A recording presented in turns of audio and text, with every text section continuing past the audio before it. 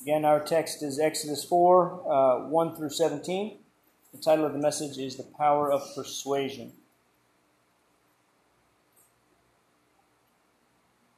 Then Moses answered, "But behold, they will not believe me or listen to my voice, for they will say, 'The Lord did not appear to you.' The Lord said to him, 'What is that in your hand?' He said, 'Staff.' And he said, 'Throw it on the ground.' So he threw it on the ground, and it became a serpent. And Moses ran from it. But the Lord said to Moses, 'Put out your hand and catch it by the tail.' So he put out his hand and caught it, and it became a staff in his hand, that they may believe that the Lord, the God of their fathers, the God of Abraham, the God of Isaac, and the God of Jacob, has appeared to you." Again, the Lord said to him, "Put your hand inside your cloak." And he put his hand inside his cloak. And when he took it out, behold, his hand was leprous, like snow. Then God said, "Put your hand back inside your cloak." So he put his hand back inside his cloak, and when he took it out, behold, it was restored like the rest of his flesh. "If they will not believe you," God said, "or listen to the first sign, they may believe the latter sign.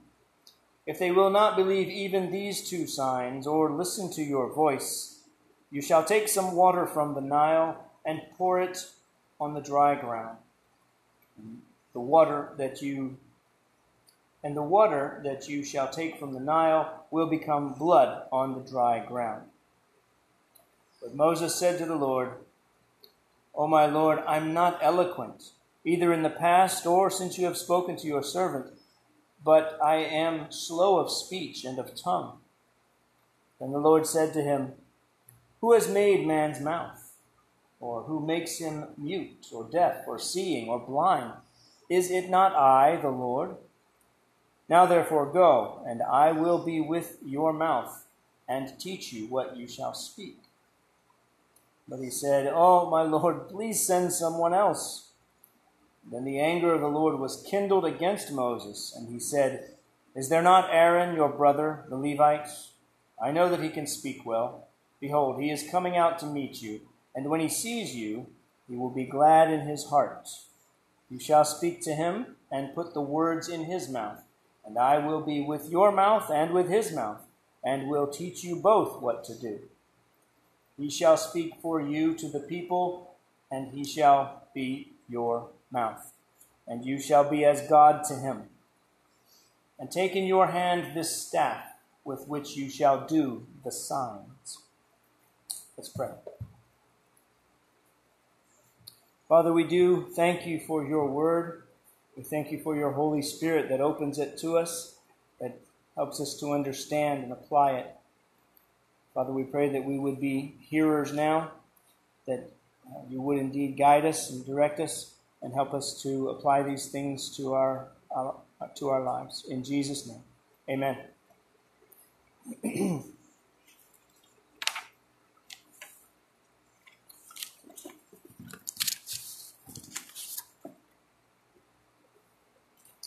Which came first, the chicken or the egg? It's an important question. Well, I'll tell you, it's a chicken. Chicken came first. I have been in dialogue this week with a young man that I am working with on the Air Force Base. His name is Cameron. He's an 18-year-old. But he has been asking me questions. Gradually, he has discovered that I am not only a believer, but also a pastor. And so he is peppering me with questions. And I, in turn, am peppering him with questions. Our dialogue this week has involved the questions of the authorship of the Bible. And you may have heard this before, but men wrote it. Right? Isn't that's just this is a book written by men, right? I mean, people wrote this. And so how do we respond to this? Because the implication is that because people wrote it, it's imperfect, right? That it's not the word of God, it's the word of man. We believe, as this is an essential element of being a Christian, we believe as a most basic truth that the creator of the universe spoke to certain people. That's a basic behind-the-scenes conviction of Christians.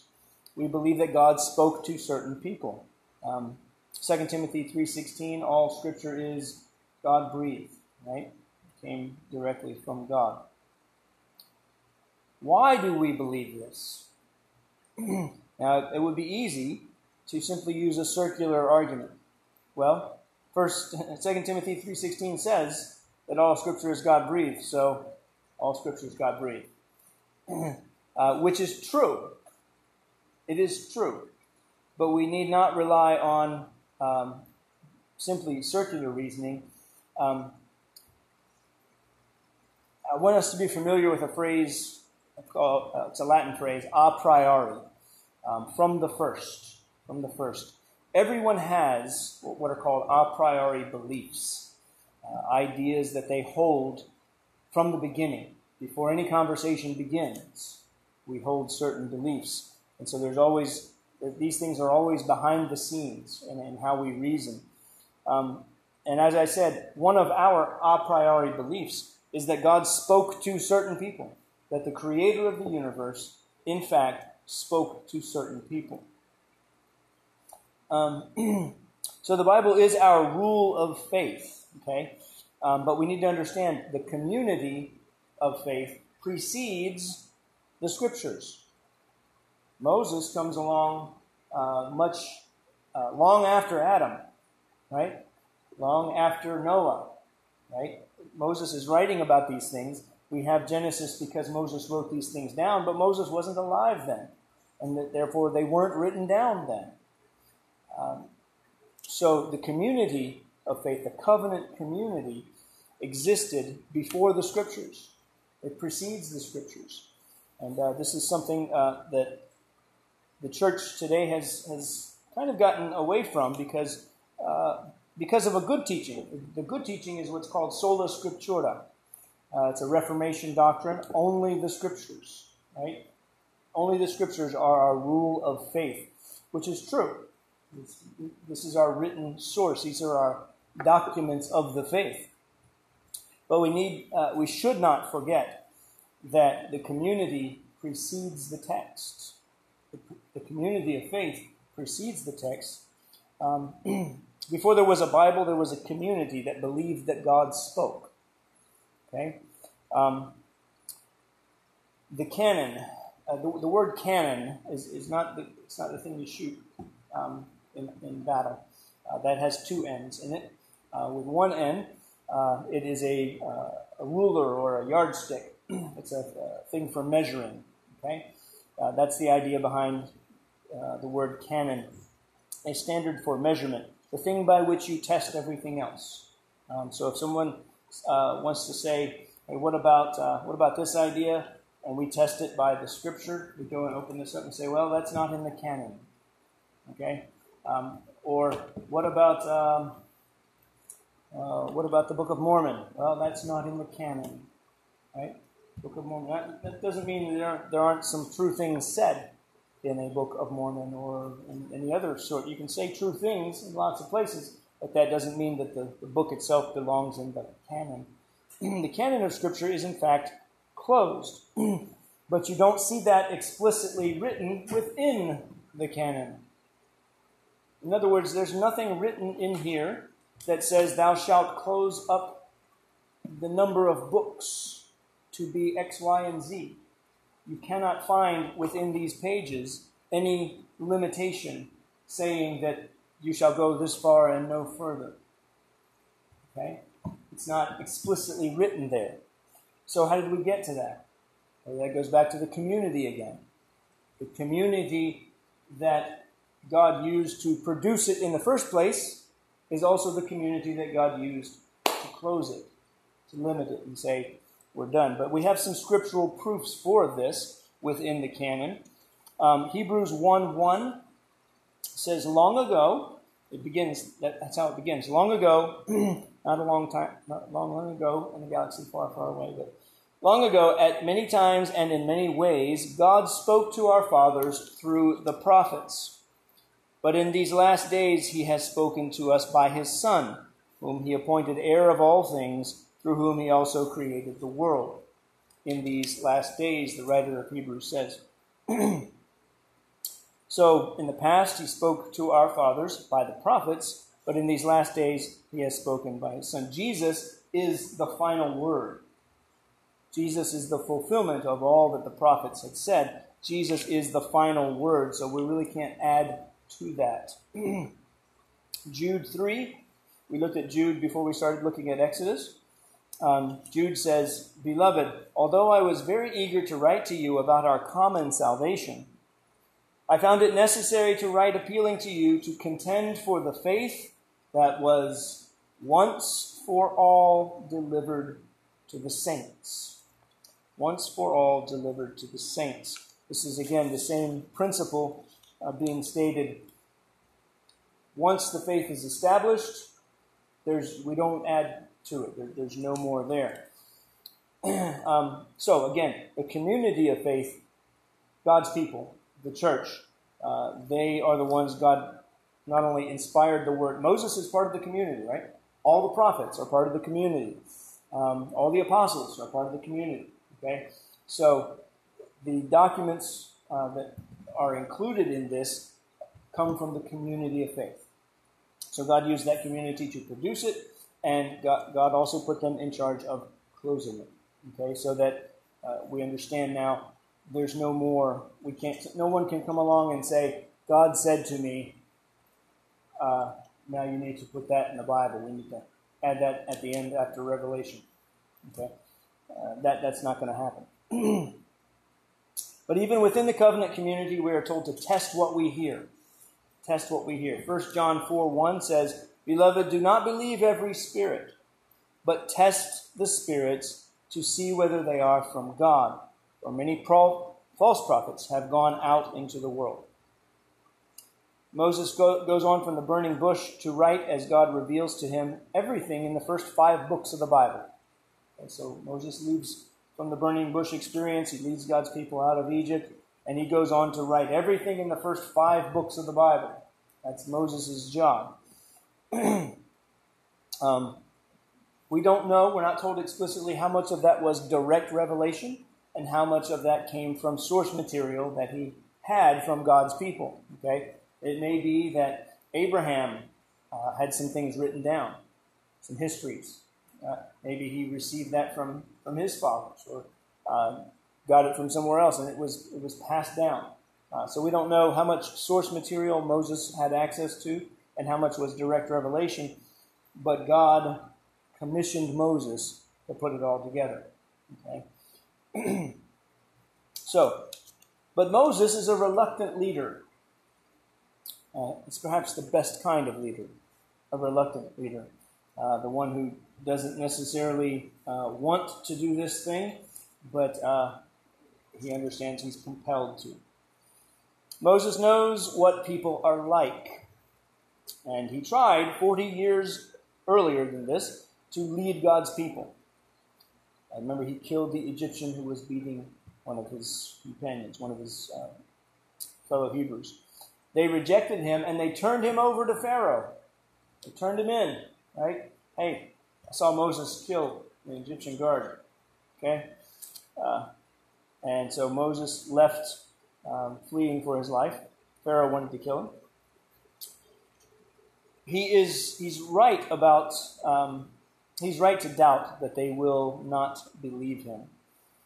Imagine this, this is something about if Moses, this is probably running through Moses' mind when he goes back up. Okay, guys, I saw this bush out in the desert, and it was kind of on a mountain, and it was burning. Well, not really. I mean, it was kind of burning, but it wasn't burning. It wasn't kind of all burned up, but yeah. And then, well, sort of. And then the bush spoke. Well, not the bush. I mean, it was in the bush. It was God. God spoke to me, right? So I think he was kind of right to doubt. I think that they would They would doubt him. They're not going to believe me, God. The church is the temple of God. It's a temple that God is building. Okay, we know this from other places in the Scripture. God is building a house for his name, right? From Samuel, we know God means to make a house for his name, and that is the church. The very first and most essential feature of any building is the foundation. The foundation. And the foundation we see in Genesis 3, which is surfacing here in our text in Exodus as well. In Genesis 3, what does the serpent say to Eve? What's the first thing he says? Did God really say? Did God really say? Notice the serpent doesn't ask Adam, because Adam heard it himself. Right? But where did Eve get it? Eve got it from Adam. Right? Eve got it. She has it secondhand. If you read the text, Eve didn't hear this from God. She heard it from Adam. So the serpent is very clever. Do you really trust that guy? Do you really trust that guy? I mean, look at this fruit.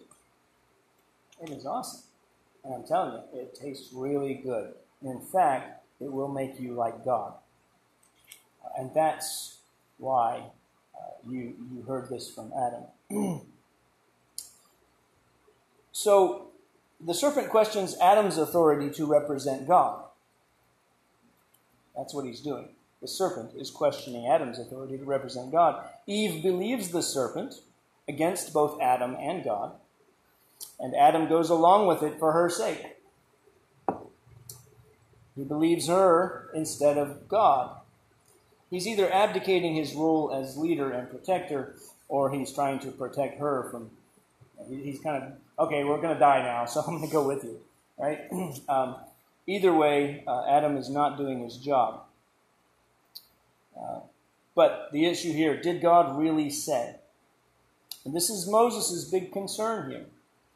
Who will believe that God spoke with me? Who will believe that God said this? Why do we trust Moses? You think about that. I mean, Moses is concerned here. He's telling God, they won't believe me. I mean, he could be talking about you. They won't believe me that God said this to me. Okay?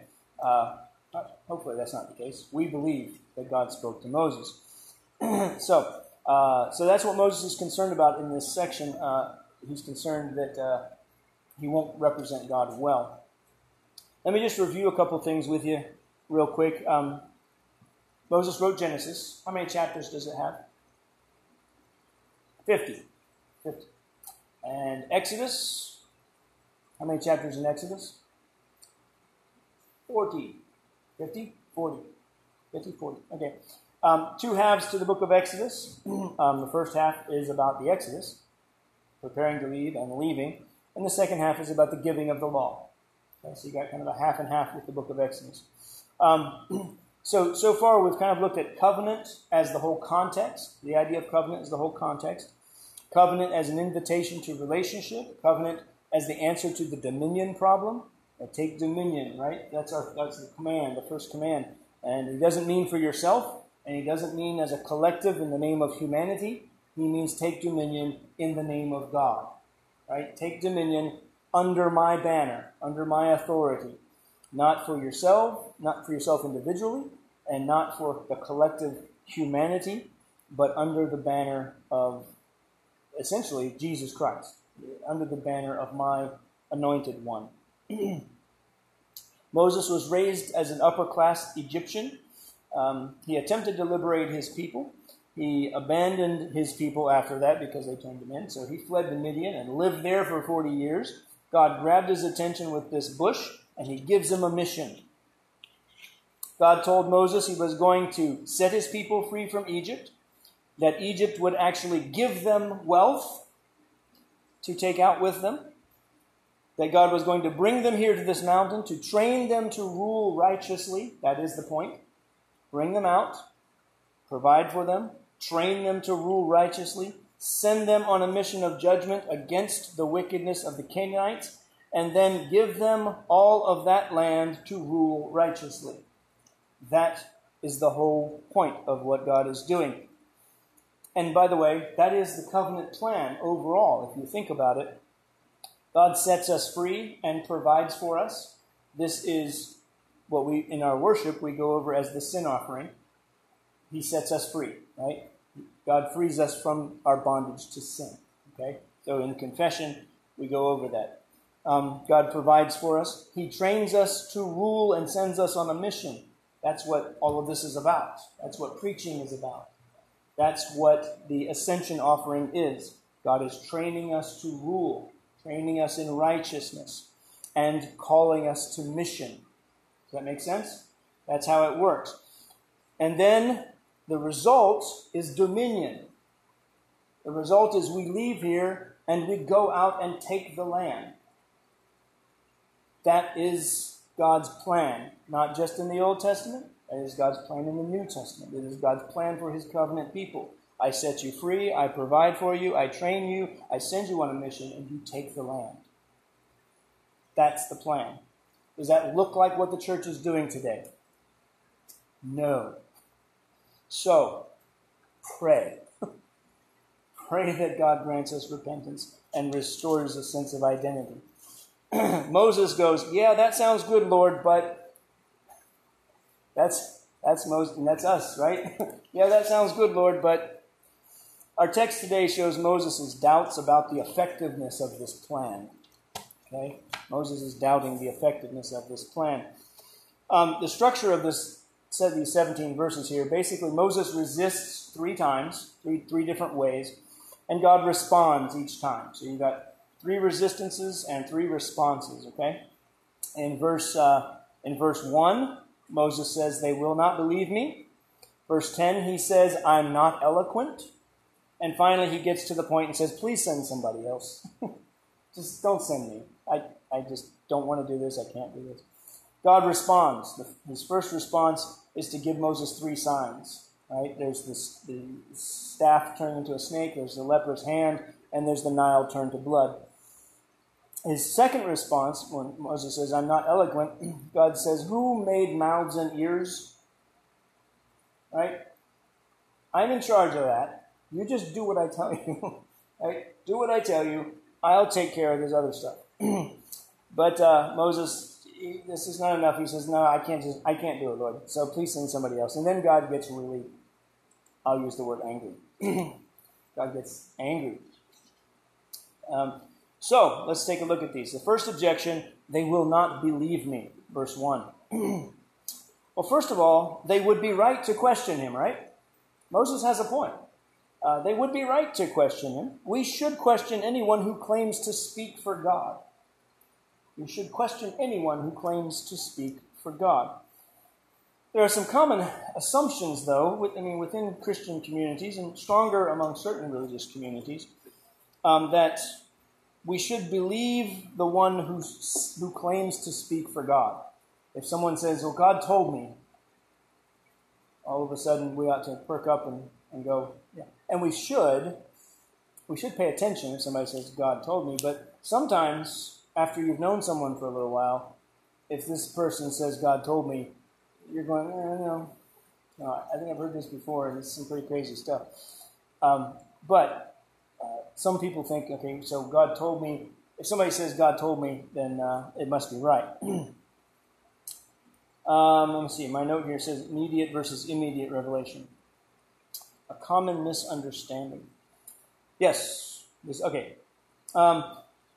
Okay, so this happens a lot, and I've encountered so many people who kind of fall into this. And it's on one hand, it's kind of innocent and not really, it's kind of harmless. But on the other hand, it can be a little dangerous if we're not careful with it. When we mistake a conscience and a heart and mind that's informed and shaped by the Holy Spirit over time, right? You've lived a lot, you know the Scriptures, you've lived in community, The Holy Spirit has applied the word to you. Your conscience is sensitive to things. And this has happened over a long period of time. When we mistake this for an immediate revelation from God, for example, you're sitting in the parking lot, you see someone in need, and you think, I need to go help them. And you characterize this when you're telling someone else, God told me to do this. Well, did God tell you to do that?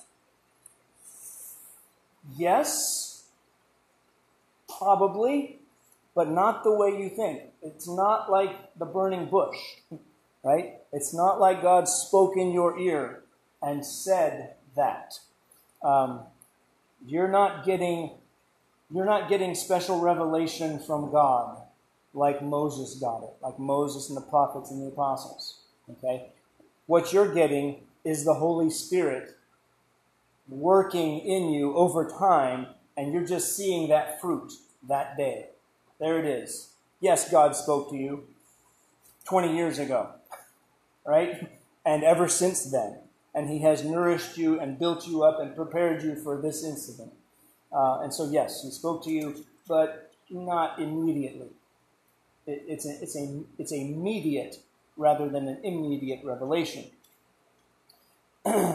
So, that's kind of a common misunderstanding. And we can kind of just nod our heads when we kind of hear that and go, okay, I get you. I see what you're saying. But beware of anyone who asserts a new revelation from God, which changes an old one. Okay? We must be careful of this. Only God can do this. Only God can speak and make changes. This is why Jesus could make changes to the law. Jesus is God. He is God. He's the same one that spoke to Moses through the burning bush. That's Jesus. He is, as Moses himself says, he says there's going to come a prophet like me, right? Listen to him, he says. So, Jesus can do that. But if someone else comes along and says, God told me, take out the book of Acts, right? Right? Or God told me that homosexuality is okay. So, in the spirit of love and tolerance, you need to listen to me. Either you beat them over the head or you run. I don't know. Or both. At the heart of the Jews' rejection of Jesus is the rejection of him as God. They reject Jesus as God, with the authority to make changes to the law. The giver of the law was the only one authorized to make changes to it. Okay, so this is Moses' objection. He has kind of good reason to raise this objection. Lord, they won't believe me. The other good reason he has is that they had already rejected him once, right? Of course, it was 40 years ago. It was this one attempt that he made, but he was rejected. And so he thinks, well, if I go back, same thing's going to happen, right? They're going to turn me into Pharaoh again. What do? Run back to Midian? I think that's what he's thinking. He's going, God, I don't know. This didn't work the first time. God's response. Okay. Verses 2 through 9 is God's response. And it really comes in three forms. He says, I'm going to give you these signs that should verify. And these are not random things. God didn't just kind of go, let me think of some crazy stuff that will impress them. Right? That's not the kind of signs that God is providing. There's the staff to the snake to staff, changing form. There's the leprosy and the healing. And there's the Nile to blood. And God chooses these signs very, very intentionally. No, I love the question. So Moses says, Lord, they're not going to believe me if I say you spoke to me. They'll say, the Lord did not appear to you. And what does the Lord say right away? So interesting. He doesn't go right after. He's like, yes, they will. Yes, they will. He says, what's that in your hand? What's that in your hand? God uses what we have, what we are familiar with, to communicate to other people. Okay? What's that in your hand?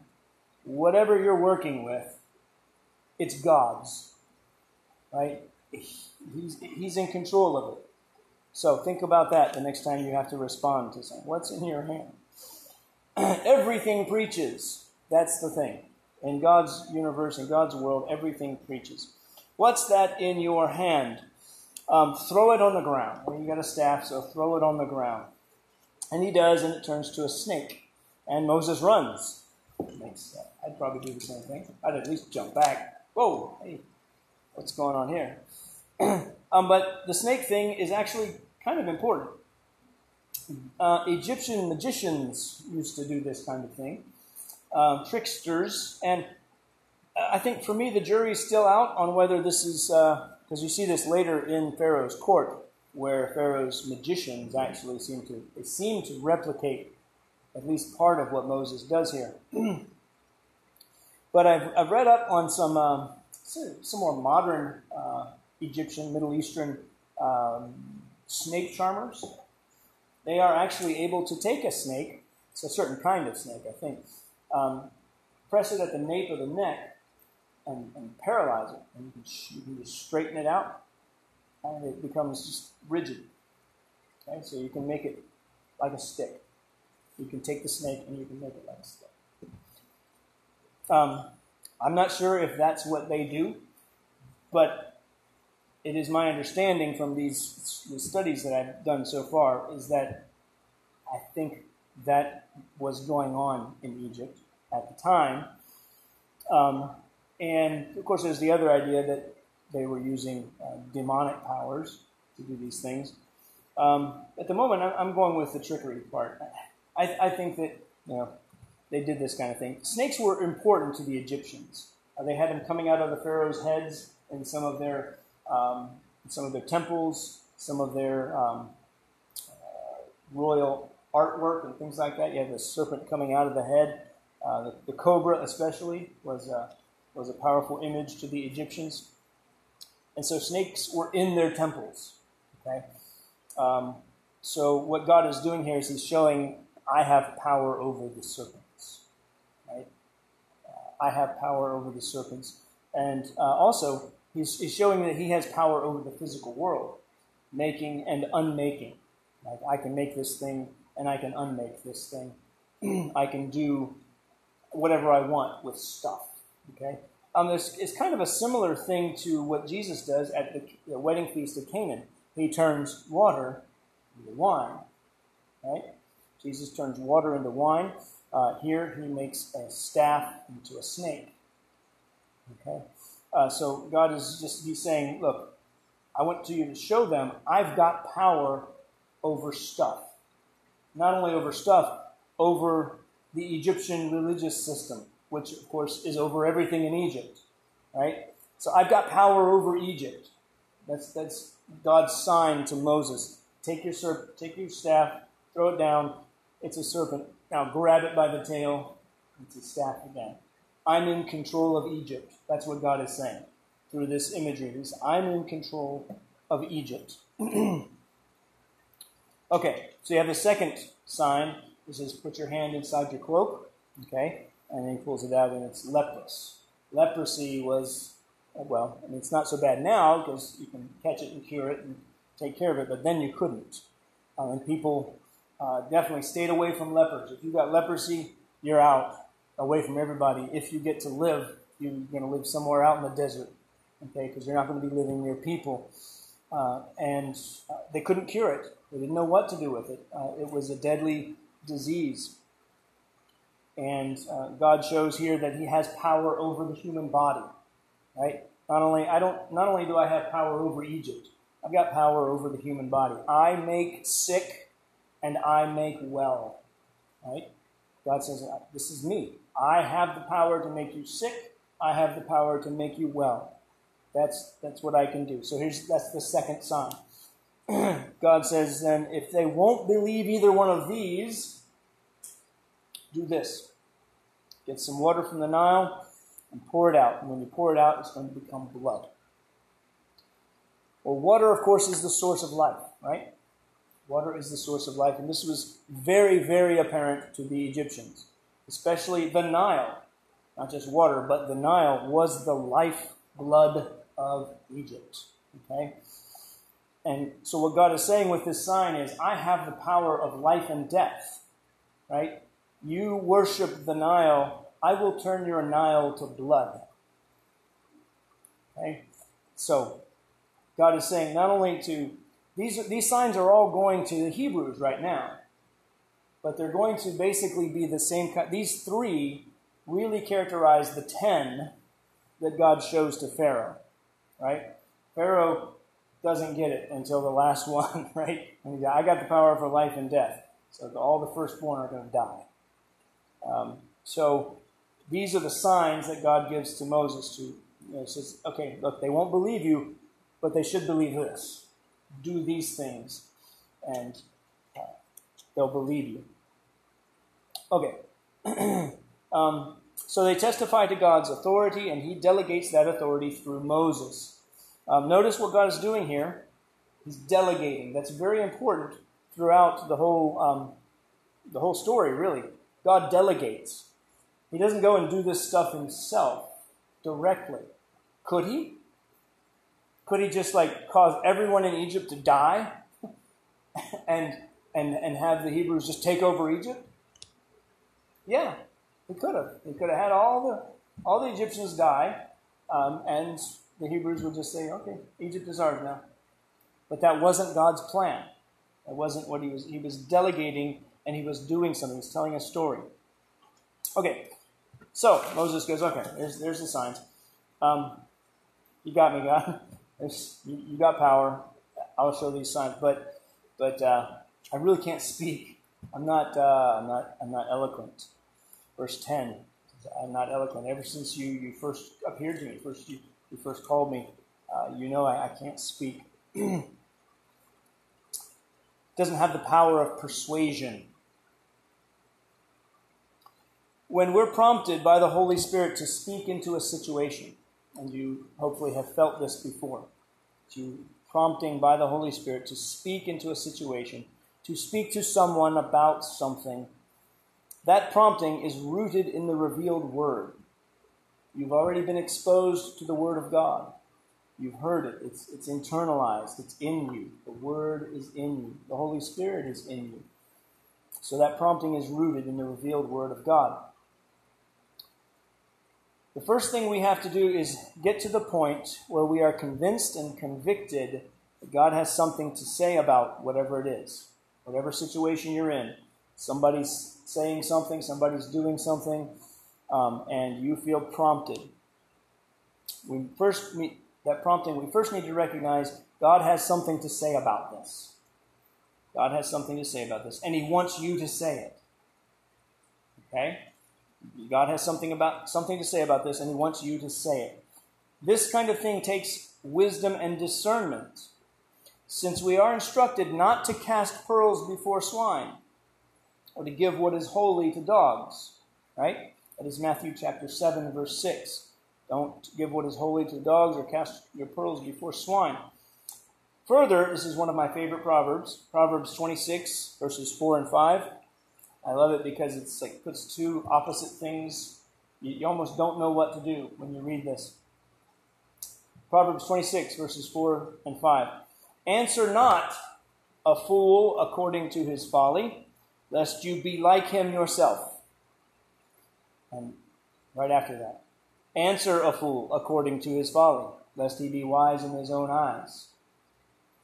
Back to back, God says, answer not a fool, and answer a fool. What do you want me to do, Lord?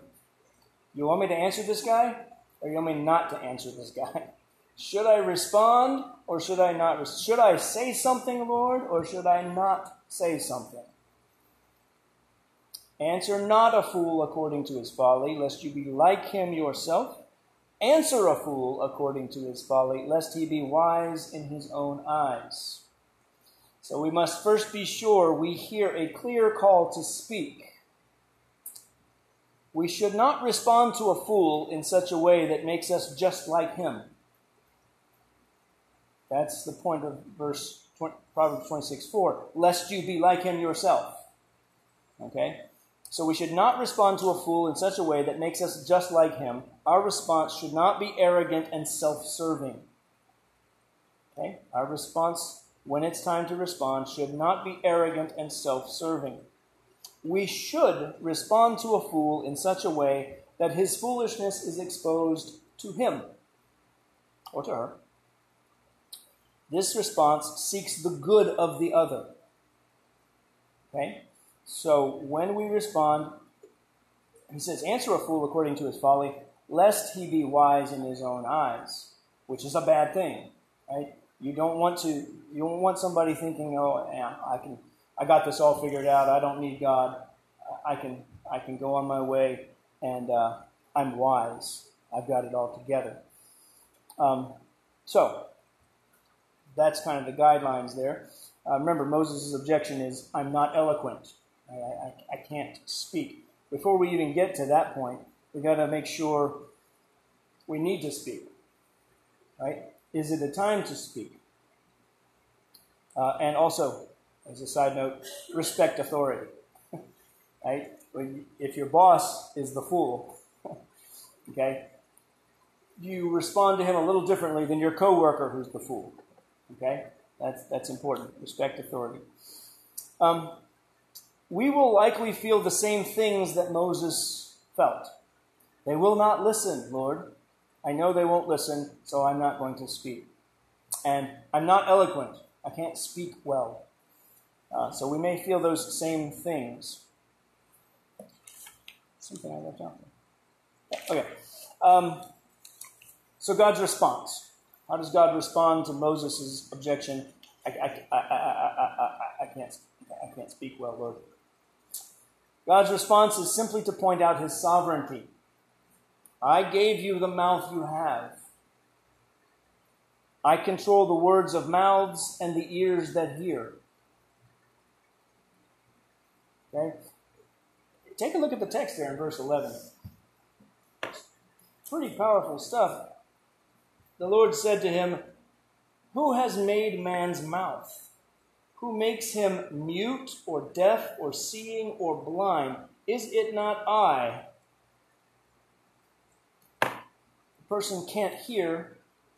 Why is that? Because God determined that he wouldn't hear. Who makes man's ears to hear? God does. He says, is it not I? I control the words of mouths and ears that hear. So at this point, we need to get a feel for what's building up here. In Exodus 3:10, right, the beginning of the conversation, God says, I'm going to set my people free. Come, I will send you. Okay, so he tells Moses, I am going to send you. Come. That's a command, actually. That's an imperative. Moses, come. I'm sending you. And Moses' first response in Exodus 3:11 is, who am I? Who am I? And God's response there is, I will be with you. Who am I? I will be with you. God's going to be with you. So, again, when you have to speak, God will be with you. Okay? But now we're in chapter 4, and Moses says, okay, Lord, but they won't listen to me. They won't believe me. So God's response is, here are 3 signs. Yes, they will. All right? And then Moses goes, I don't speak well, Lord. I don't speak well. God says, I made mouths and ears. Let me take care of that. Right? I can handle that. I think we need to see the difference here. There's an important distinction. And I want to stop here before we go on to Moses' final objection.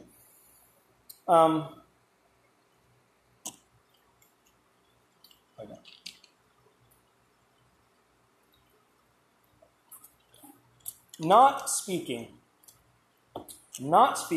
because we are ignorant is not the same as not speaking because we are not good speakers. Let me say that again. Not speaking because we are ignorant is not the same as not speaking because we are not good speakers.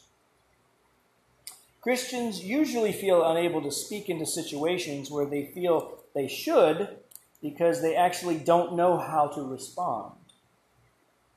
It's not, I'm not a good speaker. It's, I really don't know how to deal with this. I don't know. I don't have the basic knowledge to answer this objection, to answer this question. I haven't thought about this enough. I haven't read the scriptures enough. This sounds like confession, doesn't it? It's not the same thing. Ignorance is not the same thing as an inability to speak. And Christians today, we suffer from this badly. More ignorance than inability to speak. They know they should speak. Sometimes we get into situations where we know we should speak, but we don't know what to say. And this ought to convince us that we need to study and learn. This is not Moses' situation. He knows what he's supposed to say. When we know what to say in general, but we are not quite sure how to say it, specific words, this is precisely when we need to trust in God and speak as the Spirit leads. Okay? But again, I want to emphasize, not speaking because we are ignorant is not the same as not speaking because we're not good speakers. That ought to be a call to confession right there. We need to be readers. All right, so then Moses kind of finally gets to his third objection. I just don't want to do this. I just don't want to do this, Lord. This is not, it's not my thing, right? He could have said that, right? Lord, I get it. You're powerful. You can do anything, but this just isn't my thing. This, I want to say this word so bad, but it's just inappropriate in church. This makes God angry. God gets angry at Moses for this. He doesn't say that anywhere else, right? The other objections, God's not getting angry at Moses, but when he says this, please send someone else, it's just not my thing. We just don't want to do this. This is what ignites God's anger and ought to give us fear. God's response is, enough, in verse 14. Enough, Moses. The anger of the Lord was kindled against Moses. This is not a good place to be. You don't want God's anger kindled against you. But then he goes on. He's not done there. He's like, all right, you pushed me. I'm going to kill you, Moses. No, not yet. That's later. That's later in chapter 4. He threatens to kill him then, too. This is dangerous to be called by God, isn't it? Like, I'm going to kill you. Okay. Anger of the Lord was kindled against Moses. He says, look, Aaron is on his way here. What? Anyway, we were just having this conversation, God. I mean, I saw the bush. We were just talking. And how's Aaron already on his way here? What do you mean? We see that God already acted on Moses' complaints before he made them. God already acted on Moses' complaints before Moses made them. Aaron's already on his way. Right? He says, I'm gonna appoint. So basically, Aaron's going to speak. I'm going to speak to you, Aaron, and you're going to speak to Aaron, and Aaron will speak to the people. All right. So there, problem solved. Right? Problem solved. But he still has to do it. Right? Moses' complaint is, it's just not my thing, Lord. I can't do it. I don't want to do it. He doesn't get out of it. He still has to do it. And that is the way it is with us as well. We still have to do it. God, not only does God delegate, he double delegates here. God delegated Moses. Moses, set my people free. Lead them out of Egypt. Bring them here. Train them in righteousness. I'll tell you what to say. You tell the people. Moses goes, I just can't do it, Lord, and I don't want to. And God says, yeah, I knew that. That's why I brought Aaron. Right? Aaron's coming, and so I'm going to speak to you, and you're going to speak to Aaron, and Aaron will speak to you. God speaks to his officers, and that is whether the prophets or the apostles. He speaks to his officers. God's officers speak to the congregation. All right, his sub-officers, I should say. Pastors and teachers. Pastors and teachers are in the role of Aaron, so to speak, not in the role of the apostles or the role of the prophets. In the sense of in the older sense of what a prophet was. Moses is God's mouth. Aaron is Moses' mouth. To be an elder or a pastor or a teacher is not to be a Moses. It is to be an Aaron. Pastors are supposed to be an Aaron. We speak for the apostles and prophets, saying what they said. Saying what they said. So it is not a pastor's job to be a Moses. Right? It is a pastor's job to be an Aaron. And this last bit, I love this last part just thrown on in the end. Okay, so take a look at verse 16. He shall speak for you to the people, and he shall be your mouth, and you shall be as God to him. And then verse 17. And by the way, take in your hand this staff with which you shall do the signs. One second. Why is that in there? Take this staff. I'm delegating you, and Aaron's coming along, and he's going to help out. So that should take care of it. But, take the staff. Why?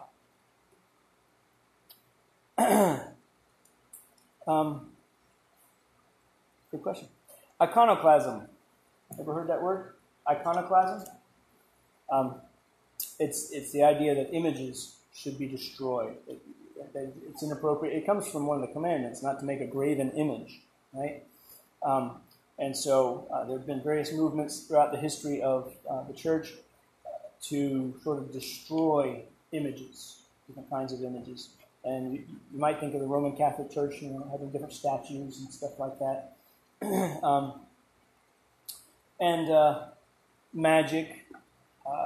Magic often uses things. Magic users tend to have staves and wands, right? They have these little instruments with which they wave it and move it around or tap on things, and that stuff happens. And this seems like idolatry. Or it could seem like mediated grace. There's another place in the Exodus account where Moses is told to actually make a graven image, a bronze serpent, and put it on a staff. And the people are supposed to look at it, and when they look at it, they'll be healed. Okay? Well, for some people, that just God has turned around and become rebellious. God has become an idolater because he's telling Moses to make a graven image. Mediated grace. That is when grace comes to us through something. The water of baptism is mediated grace. The elements of bread and wine, they are things, they are physical things. It is mediated grace. It comes to us, grace of God comes to us through things. Okay? It comes through people, right? Why cannot the grace of God come to us through things in certain situations? Well, God seems to be doing that here. He says, take your staff with which you will do these signs. My word, my mission, my power is going to come through this staff. So take it. Use it. We are God's medium of grace with which he shall do his signs. We are God's medium of grace. Just like Moses takes the staff, God takes us up as well. So God is taking us up. God picks you up and takes you to do his work. Where you go, where you work, wherever you are, he has picked you up like Moses has taken this staff. And so we are God's medium of grace with which he shall do his signs. Let's pray. Father, we thank you for your word. We thank you for Moses and for the story that you have told through him and with his life, with his calling. We thank you for the way your word opens up to us things that we need to learn and to understand. We thank you for the wisdom that we find here. We pray, Father, that by your Holy Spirit it would be applied to our hearts and minds, that we might glorify you with our lives. Give us hearts that seek knowledge and understanding and wisdom, so that we may be prepared to speak as we represent you in the world. Lord, we know you are sovereign, and we ask you to remind us of this as we live and work. In Jesus' name, amen. Blessed be the living and active Word of God. Stand, please. Christ be with. Sorry, are you ready? Try again. Christ be with me, Christ within me, Christ behind me, Christ before me, Christ beside me, Christ to win me, Christ to comfort and restore me, Christ beneath me, Christ above me, Christ in quiet, Christ in danger, Christ in hearts of all that love me, Christ in mouth of friend and stranger. Amen.